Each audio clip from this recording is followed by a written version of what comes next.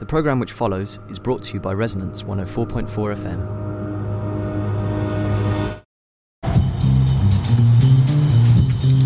Hey, good afternoon. You are tuned to Isotopica. Isotopica here on Resonance 104.4 FM. My name is Simon Tishko. I am your presenter. And this week on Isotopica, I've got a usual kind of mixed up bag of things, including absolutely damn top hole super chats with old friend and companion Dudley Sutton, national treasure, actor extraordinaire, who tells us about the middle class in the 1950s and his early forays onto the stage, quite unexpectedly, I have to add. There's some outtakes and some intakes and some bit takes from previous things with Dudley, but I overheard it the other night when reviewing stuff on my computer, and I have to say, I was laughing out loud. The man is a genius. And I'm going to start off with a call to arms. This is so essential, and this is so Resonance FM listener material. This Thursday, 17th of July, 1 p.m, British Film Institute in the South Bank, there is a rally of people. That's my phone. We're going to ignore that. There's a rally of workers from Ritzy, Cineworld, Curzon and the Everyman. Everyone's getting together and they're going to have a rally through the West End. And all they're asking for is a living wage. Can you imagine actually wanting to earn enough money from the work you do simply to put food on the table, rather than having to rely on benefits and handouts and tax credits and the complicated, demeaning system that this awful, foul government have imposed upon us in their bottom-up reorganisation of the finances of this country, stealing from the poor to put the money on the table of the rich. I mean, we couldn't make it up. We've slipped so far to the west. The west? I mean the right. We have slipped so far to the right that in almost every utterance of this really dumb government, it's eugenics. It's the early days of the Nazis. And I don't say that lightly. I say that as an academic, as someone I've read more than a comic or two. And the language of these people is so lost and bereft of humanity. Anyway, we find that multinational corporations taking over cinemas, commodifying and plasticizing the beauty and the joy of art house cinema, and paying the people and refusing to let them read books, refusing to let them engage with the film viewing audience, the people like you and me at Resonance who like to go and see art house films in nice circumstances, but to keep profits going to the shareholders, etc., etc. They're not paying the people. They're simply not paying people. This is awful. So, Thursday, 17th of July, 1 p.m, this week, let's all go down there, let's cheer, let's kind of go, let's say we want to go to a cinema where everyone's paid correctly. We can do that. Details of this are available on my website, being www.theculture.net. Do have a look, do have a listen, let's support the Ritzy and the Curzon and the Everyman and the Cineworld staff to have a living wage.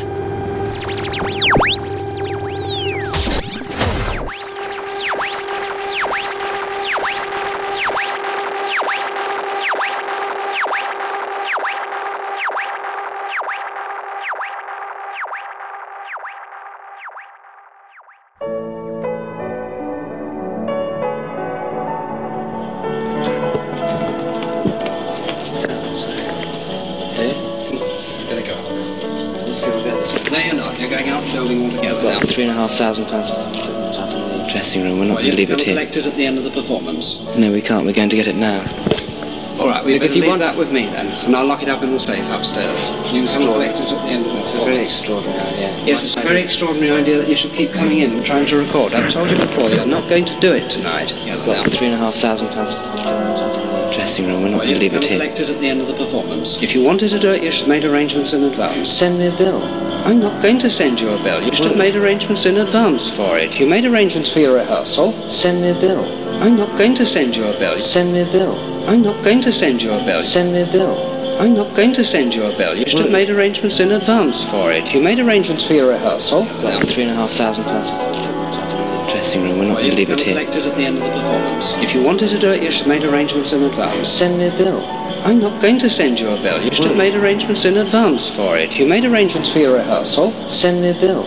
I'm not going to send you a bill. Send me a bill. I'm not going to send you a bill. £3,500 for the equipment up in the dressing room. We're not going to leave it here. Collect it at the end of the performance. Well, I understood that the thing was perfectly okay if I would invite it into the contract. No, the arrangement was for you filming in the rehearsal only. Well, I don't know. I thought that it was okay if I recorded. Now you're trying to get in every place in the building you can possibly get. Of course I am, because I believe this is art, and you're trying to... I'm not saying it isn't art. I'm not questioning that at all. I'm merely saying if you want to do it, go about it the right way. Send me a bill. I'm not going to send you a bill. You should have made arrangements in advance for it. You made arrangements for your rehearsal. Send me a bill. I'm not going to send you a bill. Send me a bill. I'm not going to send you a bill. Send me a bill. I'm not going to send you a bill. You should have made arrangements in advance for it. You made arrangements for your rehearsal. Well, £3,500 for the equipment up in the dressing room. We're not going to leave it here. Collect it at the end of the performance. You won't find any problems if you do it the right way. Make your arrangements in Pink advance. Floyd got hold of me today and said, come down, there's something great going to happen. We don't want to miss it at all costs. You must record it. Yeah. Well, I don't want to stop you. It's up to you. I think you do. You asked me in advance and we'd fix it all up for you and it'd be plain sailing. Send me a bill. I'm not going to send you a bill. You should have made arrangements in advance for it. You made arrangements for your rehearsal. Send me a bill. I'm not going to send you a bill. Send me a bill. I'm not going to send you a bill. Send me a bill. I'm not going to send you a bill. You should have made arrangements in advance for it. You made arrangements for your rehearsal. Well, £3,500 for the equipment up in the dressing room. We're not going to leave it here. Collect it at the end of the performance. I'm not having you walking in trying to get in every corner of the building. Send me a bill. I'm not going to send you a bill. Send me a bill. I'm not going to send you a bill. Send me a bill. I'm not going to send you a bill. You should have made arrangements in advance for it. You made arrangements for your rehearsal. Okay, well, we'll go then.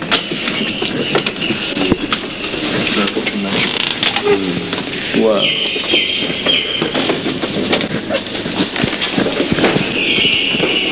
These two guys are trying to get every corner of the building to record until they go out this way. All right? Well, can we get our equipment? Yes, you come back at the end of the performance for it. I'm sorry, I can't leave it here. It's not... Send me a bill. I'm not going to send you a bill. You should have made arrangements in advance for it. You made arrangements for your rehearsal. Send me a bill. I'm not going to send you a bill. Send me a bill. I'm not going to send you a bill. Send me a bill. I'm not going to send you a bill. You should have made arrangements in advance for it. You made arrangements for your rehearsal. Well, £3,500 for the equipment up in the dressing room. We're not going to leave it here. Collect it at the end of the performance. I'm not having you walking in trying to get in every corner of the building. Send me a bill. I'm not going to send you a bill. Send me a bill. I'm not going to send you a bill. £3,500 for the equipment up in the dressing room. We're not going to leave it here. Collect it at the end of the performance. The end of the performance. Send me a bill. You can leave it here till the end of the performance and then come back for it. Pick it up, the interval. It's rather expensive load of stuff, you see. Yes, you can get it. Well, can't we get it now? You can get it at the end. Where is it? This is Intro, isn't it? It's in there. It's in the dressing. It's in there. Right. Okay. Do you want something else up as well? Do you think I'm being wrong doing this? Yeah, frankly, yes. Why? If you'd been prepared to pay the additional, the amount and everything and sign the undertaking and arrange this well in advance, there wouldn't have been any of this problem. There would have been places found for you and everything else like that. But I mean, it's this underhand way of trying to do it, sneaking around first in the boxes. It's something First I in the believe boxes. in, and I want to do it, and I will do Well, every single thing that I can do to do it. if you believe in it, you should at least Send me a bill. Send me a bill.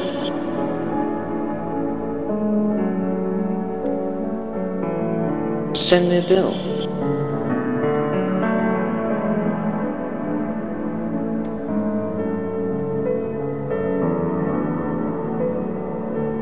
Send me a bill.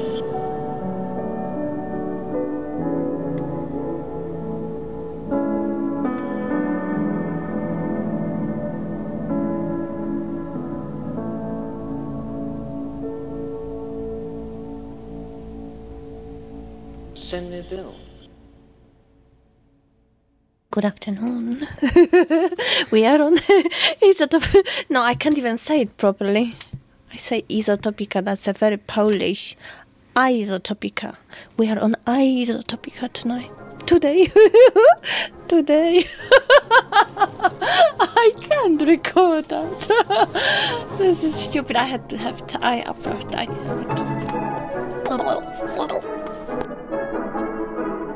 Staffordshire to Glasgow, Wales, Dublin. Wales are general.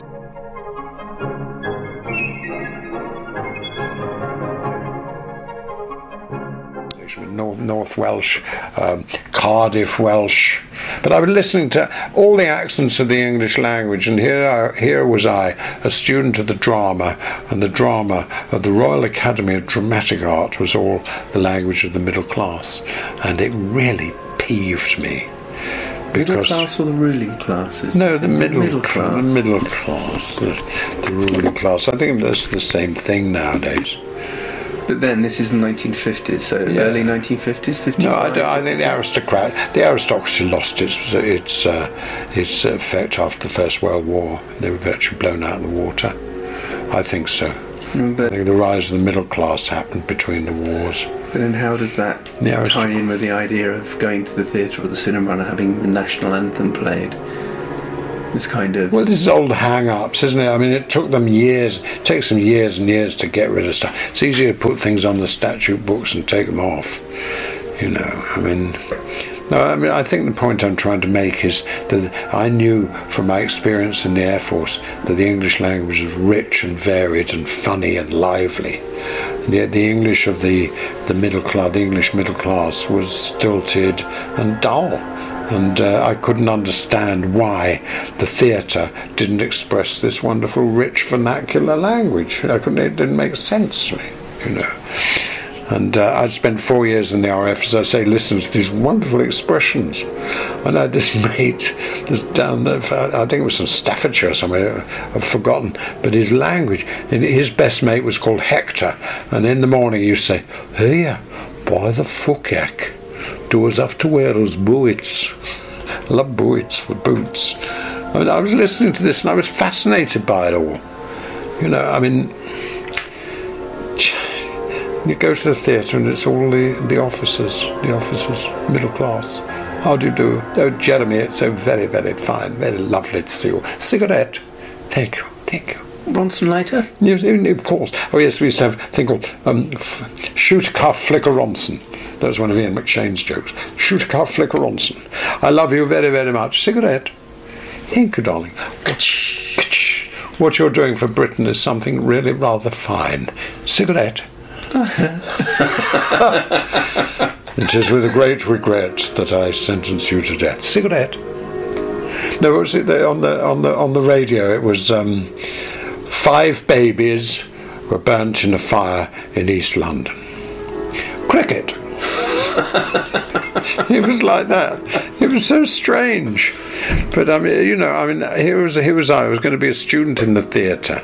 I actually just wanted to be a student because I'd been reading Dostoevsky when I was in the Air Force. Crime and Punishment. I got punished for reading in the Air Force because I joined the Air Force in a fit of depression following too many German expressionist films in the Edgware Road in the late 40s. And little numbers like Blue Angel or The Cabinet of Dr. Caligari would really Leni Riefenstahl. Yeah. Oh no, she wasn't around. No, that wasn't Leni Riefenstahl. No. Blue Angel. Good Lord, no. She did one called Blue Lantern. That's where I'm getting confused. She did. Did she? Yeah. Leni Riefenstahl. No, she was the Hitler's movie maker. Oh, Blue Angel being? Blue Angel was Marlene Dietrich. Of course. And it was this schoolmaster who was in love with her. Yeah. And the school kids all knew it and they teased him. And he finished up going mad and was prancing around like a cockerel in the end. I mean, it just brought me down. Everything at that time depressed me. I was a very depressed teenager.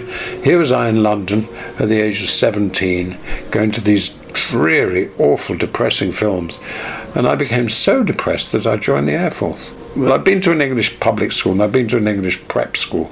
So if you've been institutionalised, you answer your emotional problems with an institution. Hence all those Etonians in prison, throughout the world. That's what you do. So I joined the RAF, and I didn't have the maths, so they said, oh, well, if you learn the maths, you can become a pilot. I had this vague idea of being a pilot.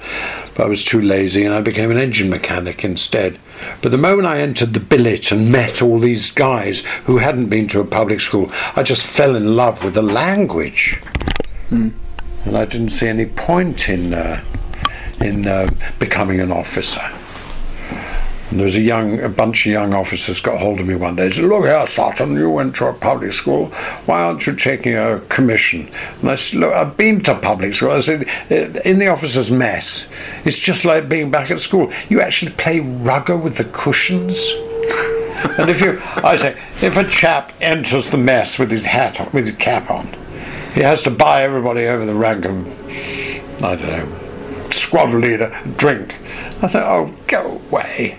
I've had all that tosh. I want to see something new. Fuck it, the fucking thing's fucking well fucked. Get my vote any day of the week. Anapestic petrometer, just like Byron in the Siege of Sennacherib. I like to think I was as clever as that. I wasn't. But it was the language that I loved. And, well, then, of course, the depression kicked in again. And I was living in a billet with a guy who was a manic depressive. He was actually a cartoonist as well. He draw very good, clever cartoons. A guy called Jack Clayton, I think. When he could. Yeah. No, especially when he was depressed. Oh, really? He could perform. He was very good, and he taught me all the symptoms. I was the leading light of the Thorney Island Amateur Dramatic Society. Because every RAF base. Every RAF base of any size is like an English village. It has its amateur drama society, it's had its egg and spoon races and cricket team. Cricket, football. I mean, this brings us back to why I got punished for reading. I hated sport. I like to say, I'm proud to say I've never committed an act of sport in my life. I don't intend to start now, in spite of the recent glorious Olympics, which I enjoyed. But I didn't get it. And you had to have a sport, because it's just like school. You're back at school, you've got to be competitive, and I couldn't stand being competitive. So they found out that I'd worked on a fishing boat in the Channel Islands, so I was allowed to do sailing. I couldn't do football, I didn't do cricket, the ball was too hard, hurt you, made you, stings your hand. You worked on a fishing boat? I worked on a fishing boat for a short while. So they said, right, well, you can join the sailing club.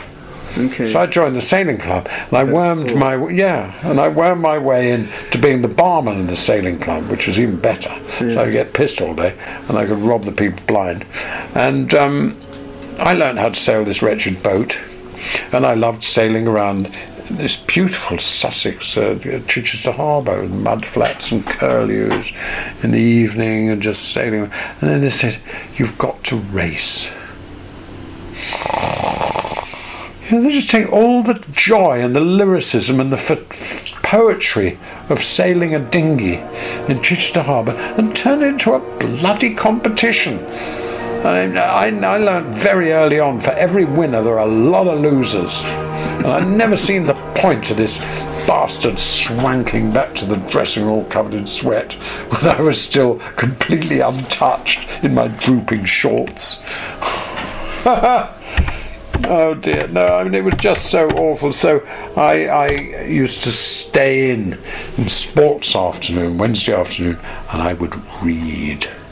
And this sergeant and this officer used to come around, combing the barracks to try and find people who were reading when they should have been out there bullying each other and competing with each other and turning other people into losers. And I was reading Dostoevsky at the time, and I decided I'd become a perpetual student, which was fantastic. It was very exciting. Sorry, what were you saying? No, I wasn't at all. I was going to say, now actually we could swap seats, and I shall put some new software into your computer. Oh, right, okay. And we'll carry on, shall we? And I think carry on, because that's... It's all getting in a bit of a muddle, but what had happened when I was in the RAF, as a non-commissioned man in the Air Force, you have the English class system really rubbed in your face, albeit it was out of date. But the officers have better food, better living conditions, better money, much better clothes than we have, and we'd have to stand out in the drizzling rain in our ghastly suits while they'd be under the eaves with their leather gloves and their beautiful overcoats called British Warms, which I rather envied. And little sports cars? And they were, yes, of course, sports cars, blazers, flannels, all that kind of stuff. And I'd been to school with these guys, so I became the interpreter between the men and the officers. So when an officer came into the billet and he'd go, "Right, carry on, chaps, jolly good, carry on. Yes, absolutely, jolly good, very good, carry on." And they afterwards, they say, "What's he on about?" I say, "He doesn't know." He doesn't know. The great thing about English public schools, they teach you, when you don't know what you're doing, to keep talking. I mean, Cameron is a case in point. If you don't know what you're talking about, keep talking. Boris is excellent at it. Except I think that Boris does know what he's talking about. He's talking about Boris. Boris, yeah, exactly. But there you go. So anyway, where we got to? Oh, yeah, this business of class and having class rubbed in your face all the time. And when I came into the theatre, oh no, this is what happened. I got depressed, so I was allowed to buy myself out from being an engine mechanic. And I said to the education officer, who was a product of the 45 Attlee government, and those incredible so-called red brick universities, so left-leaning officers was very unusual, usually in the education department. And they would look after you and take care of you and try to advise you and help you on your way into civilian life. A bit like being rehabilitated in prison, I think it was a bit similar. To leave the services? Yeah, to leave the services. And so I said, well, I don't know what I'm going to do. And this education officer said, well, of course you do. He said, well, everybody knows that. You're going to be an actor. I said, well, I can't be an actor. He said, of course you can. I said, well, how can I be an actor? Because nobody in my family, and my dad was in the second-hand car business, you don't become actors. And he said, well, you go to the Royal Academy of Dramatic Art. And I said, don't be a twerp, I can't go anywhere royal. He said, you're the twerp, he says, you're in the Royal Air Force, aren't you? Why don't you write a letter by the Royal Mail to get an audition for the Royal Academy of Dramatic Art? Well, I was terrified, especially when I got an audition, and I went up to London, and I did this audition. I had no clue what to do. Where would it have been? At the RADA in Gower Street. In Gower Street. London, yeah. Is it still there? Yeah, it's still there. Uh-huh. The Italian restaurant we used to use is still there as well, called Olivelli's, in Store Street, I think, or Cheney Street. But there it was, the Royal Academy of Dramatic Art, and these carved figures over the thing. Very exciting. Then you go in, or you'd be told to learn a speech or study speeches by Shakespeare, who I'd heard of, Sheridan, who I'd never heard of, and I forget who else, and a modern piece, and I didn't know any modern piece. I didn't know anything. I read a book about John Gielgud, and I quite liked that because he was worried about his legs all the time. Was he really established at that time? Oh, God, in the 1950s? Yes, he was famous. Very, very big. Huge. Because the vision of the 1950s is very black and white, or that very strange English Technicolor, the kind of slightly cheaper Technicolor of the 1950s, but it must have been very real colour for you. Yeah, I suppose. I don't know. I mean, we think of the 1950s as being a very black and white time. Very well, my kids think I was brought up in black and white. But then I think most kids think that. In fact, I think when I was living in Soho and in Paddington in the late 40s, it was bloody black and white. Because all this is before the Clean Air Act. London was full of sulphur. It was a mess. And all the buildings very black. Very black. But no, anyway, so I went to the RADA and I got a bursary for £3 a week. So, well, you know, I mean, £3 a week was what you were being paid in the Air Force. I had all my fees paid and £3 a week. That's remarkable. And yeah, and so as long as you worked in coffee bars and stuff, and you worked as a waiter or something, you could do it. You know. But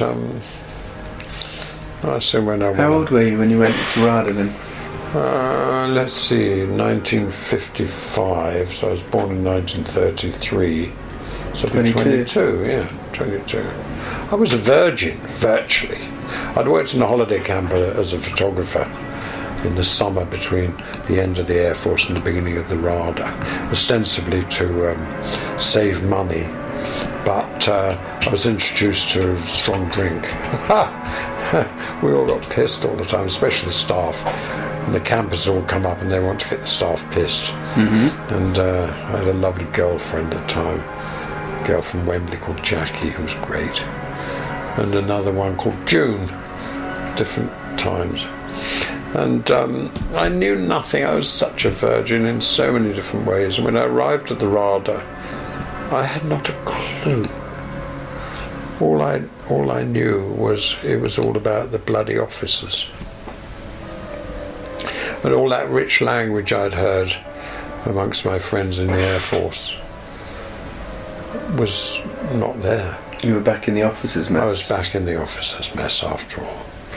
The Royal Academy of Dramatic Art was everything that it sounded like. I mean, I thought it'd be something like Edward Gordon Craig with great pillars and shafts of light and people looking like Greek philosophers standing around talking at least about politics, at least about something. But all they were talking about was acting. And acting in these bourgeois plays. You know, I was taken to the theatre, I saw a play called Carrington V.C. about a chap who disgraced his name by failing to pay his officers' mess bills. Nonsense.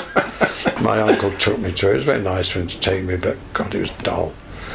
And then I went to the Old Vic to see Shakespeare, fell in love with Claire Bloom. This is all when I was in the Air Force. Yeah, Claire Bloom was wonderful. The only time in my life ever I've sent away for a picture of an actress was to Claire Bloom. She was the most beautiful girl. She doesn't know how many times I had her.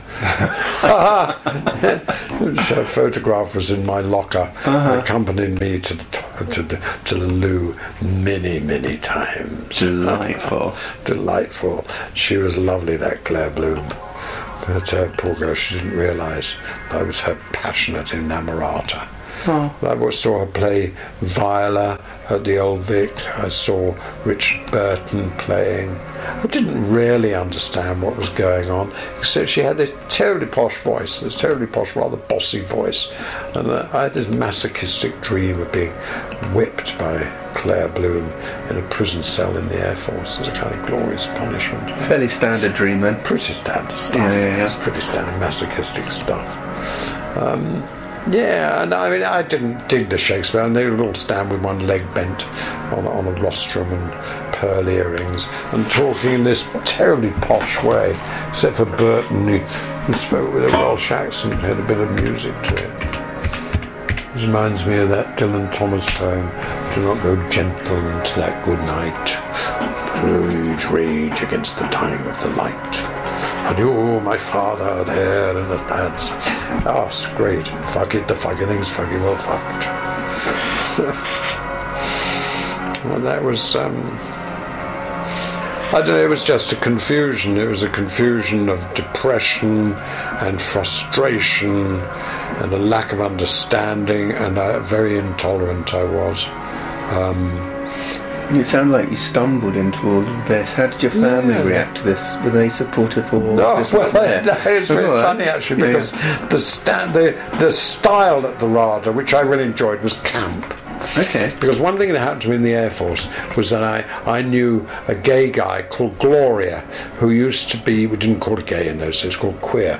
He was a queer who used to be a window dresser at Liberties. And we were being inspected by this fierce general type officer, Air Vice Marshal, somebody or other, and in absolute state of terror that if he found any infringement in our uniforms, we'd be desperately punished. And as he hoved into view on the parade ground, I heard Gloria say, "Oh, get her." And the whole authority collapsed. And I understood then and there the great subversiveness of camp. I loved it. I absolutely cried and cried with laughter at these little remarks that Gloria would come out with. And I was brought up by, I like to say that I am a highly trained anti-Semitic, racist homophobe. Because I was brought up by my father, who was a Daily Mail reading like fascist. He would have been a perfect Nazi. Yeah. The small businessman, paranoid about Jews doing him out of business, usual stuff. But paranoid about gay, and of course I was reading Oscar Wilde, and I loved Oscar Wilde. And I had a terrible time. The only time my father ever struck me was, ironically, with a rolled-up copy of the Daily Mail for asking him what Oscar had done, because they couldn't bring themselves to say what Oscar had done. And of course it's a broadsheet then. Yeah. Absolutely it was. A point well made. Yes. But, no, I mean, I adored, Lady Bracknell. The whole system of modern education is radically unsound. Fortunately, in England, at any rate, it has no effect whatever. I mean, it's just delightful. And later on, she describes the French Revolution as an unfortunate movement. And I spent days laughing at that. Who was Lady Bracknell? Lady Bracknell is the leading light of the importance of being earnest, which is probably the funniest comedy in the English language. Of course. The handbag. Back to the theatre. And the handbag! Seriously, extraordinary. The whole play is so funny. The whole system of modern education is radically unsound. Fortunately, in England, at any rate, it has no effect whatever. If it had, it would prove a danger to the upper class and probably lead to acts of violence in Grosvenor Square. Well, in the 60s, it did lead to acts of violence in Grosvenor Square, and it was the students. Prophetic. I don't care how he got his bum done. He had this wonderful language and this wonderful ability and this prophecy, this prophetic. Anyway, that was so. Gloria was my, and then so going back to your question. Camp was the style of drama students, male drama students at the RADA, and I embraced it 100%. You asked about my father, and I went home and I was camp as Chloe, and I went to camp as a slice loaf, and my brother came out and said, "Dudley, are you queer?" I wish I'd had the opportunity, the intelligence then to say, "Look, wait till you ask, Duck." But I didn't. I just got very frightened. Oh. No, of course not. Sorry. But no, I didn't know what was going on, and we kept being given free tickets to the theatre. We go along and see these insufferable plays. What sort of theatre? Oh, there was no National Theatre then, was it? No. Bring. Hello. Dr. Libbard's house? Yes, just a minute, I'll see if she's here. Excuse me, Mum. Yes, Janet? It's a phone call. Oh, thank you so much. Thank you, working class. How very obliging of me. It was just awful. It's awful. Thank you, you feckless, wanton piece of social trash, for answering my telephone. Yeah. Hello, let's get on with the proper stuff of the play now. Having established the class precedent, yes, exactly, and the standards that have to be maintained. Yes, enter Lady So-and-so through French windows with a trug of gladioli. What? Sorry, beg your pardon. Supposed to be a student of theatre. I couldn't stand it. The old Vic was stultified with these awful acting going on, and their bloody pearl drop earrings and then massive amount of makeup. And it was just wretched, and there were no ideas anywhere. And at the RADA there were no ideas, there was nothing.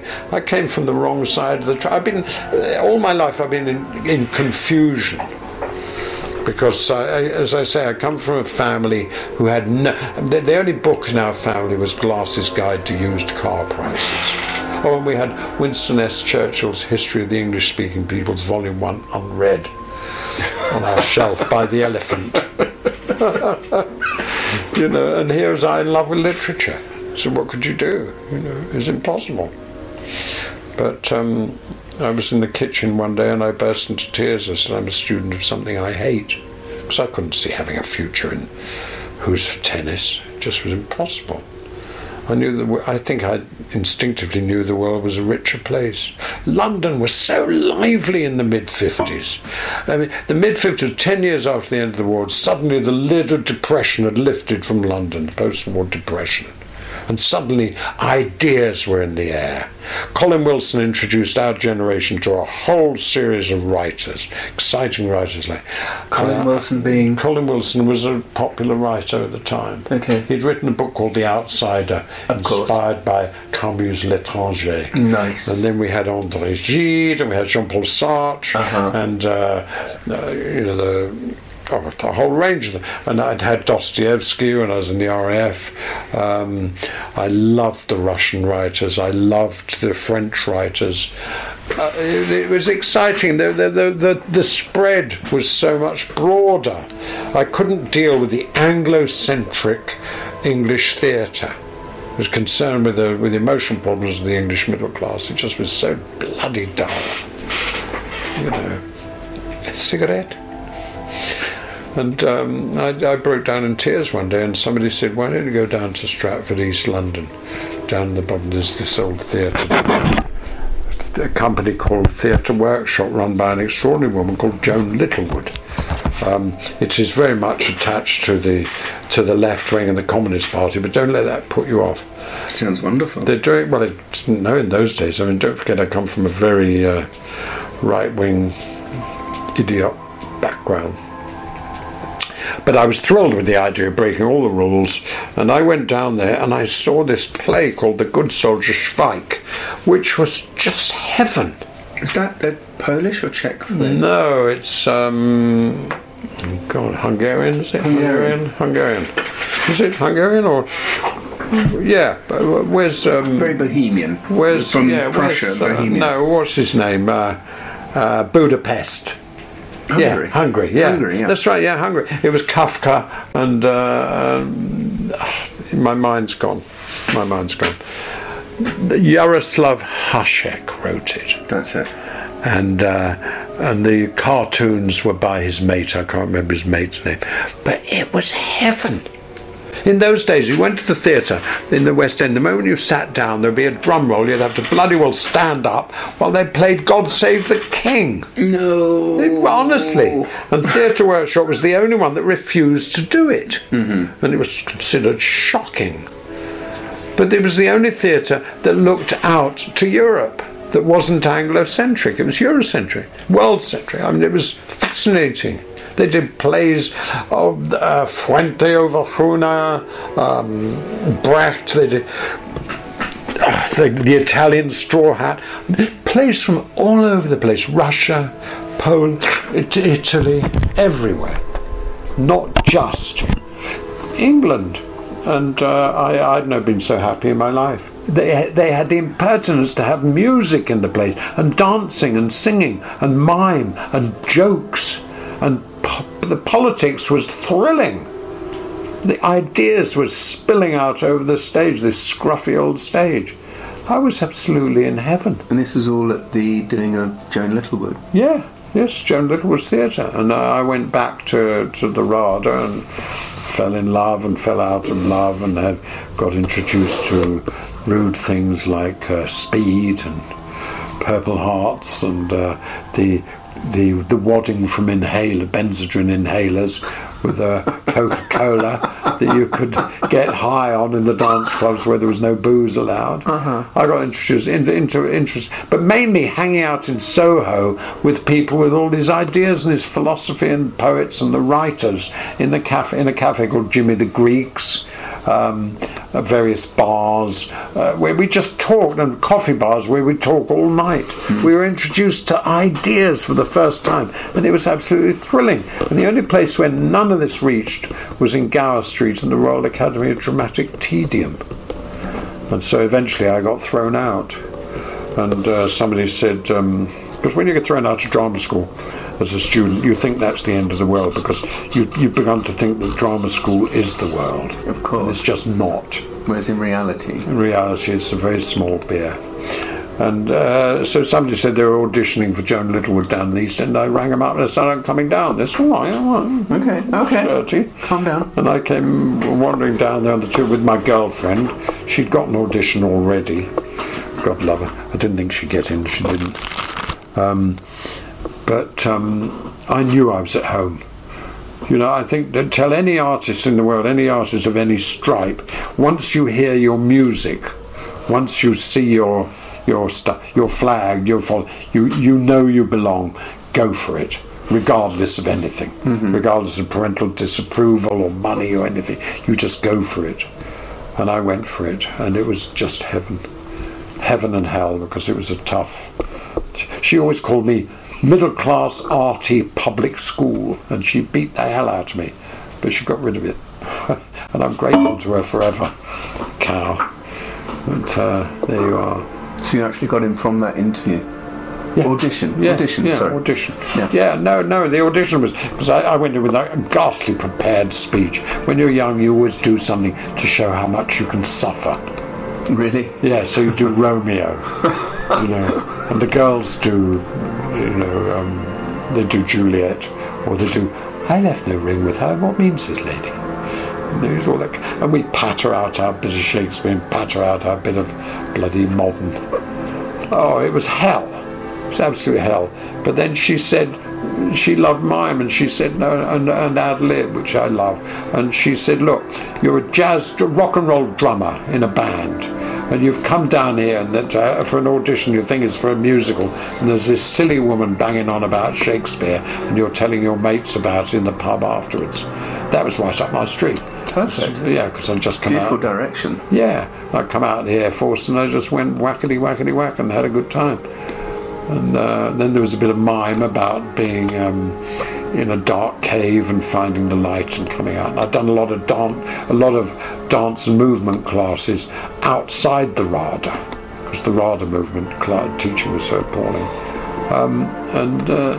So I got a letter a few weeks later saying, would I be prepared to go to Moscow? Moscow? In the 1950s? In the 1957. The height of the monolith, black, evil empire. Oh, God, yes. How yes. perfect. Yes, with all those... How did you feel at that notion? Frightened. That's good. Yeah, well, it was scary. Yeah, of course. But it was joyful. And...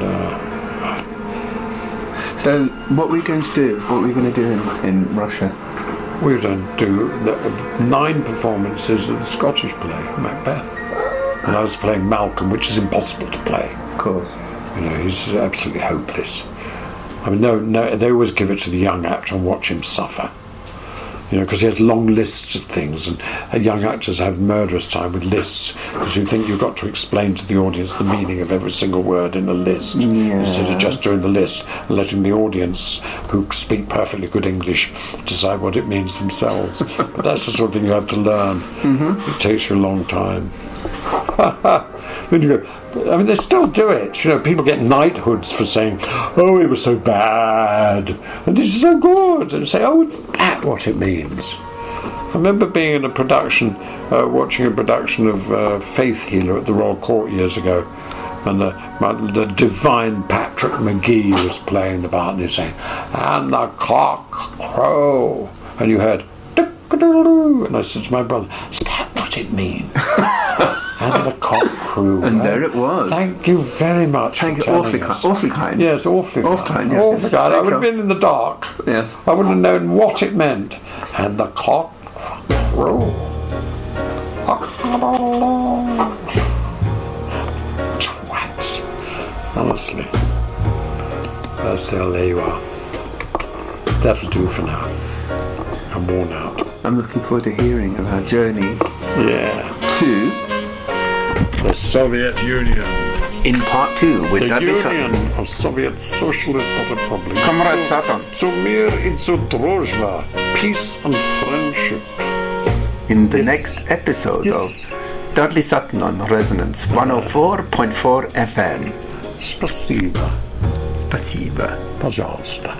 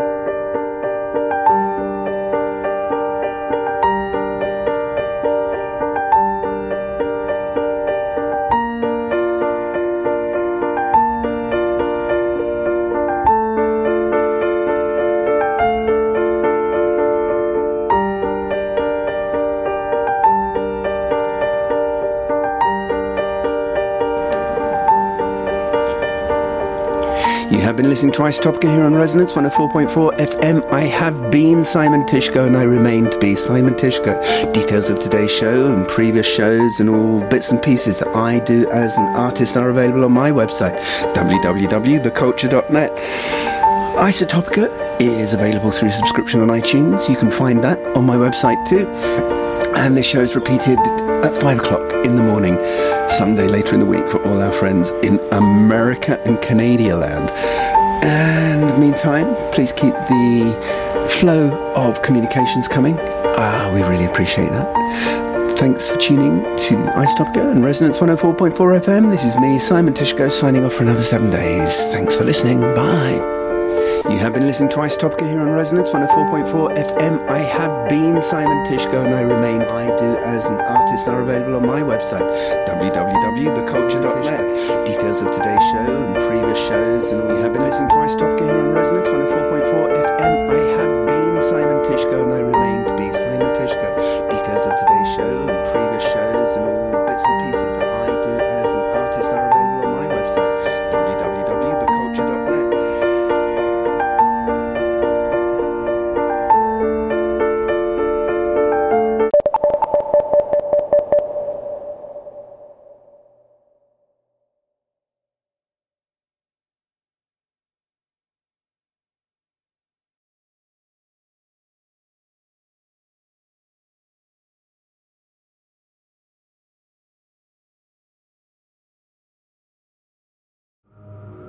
This programme was brought to you by Resonance 104.4 FM.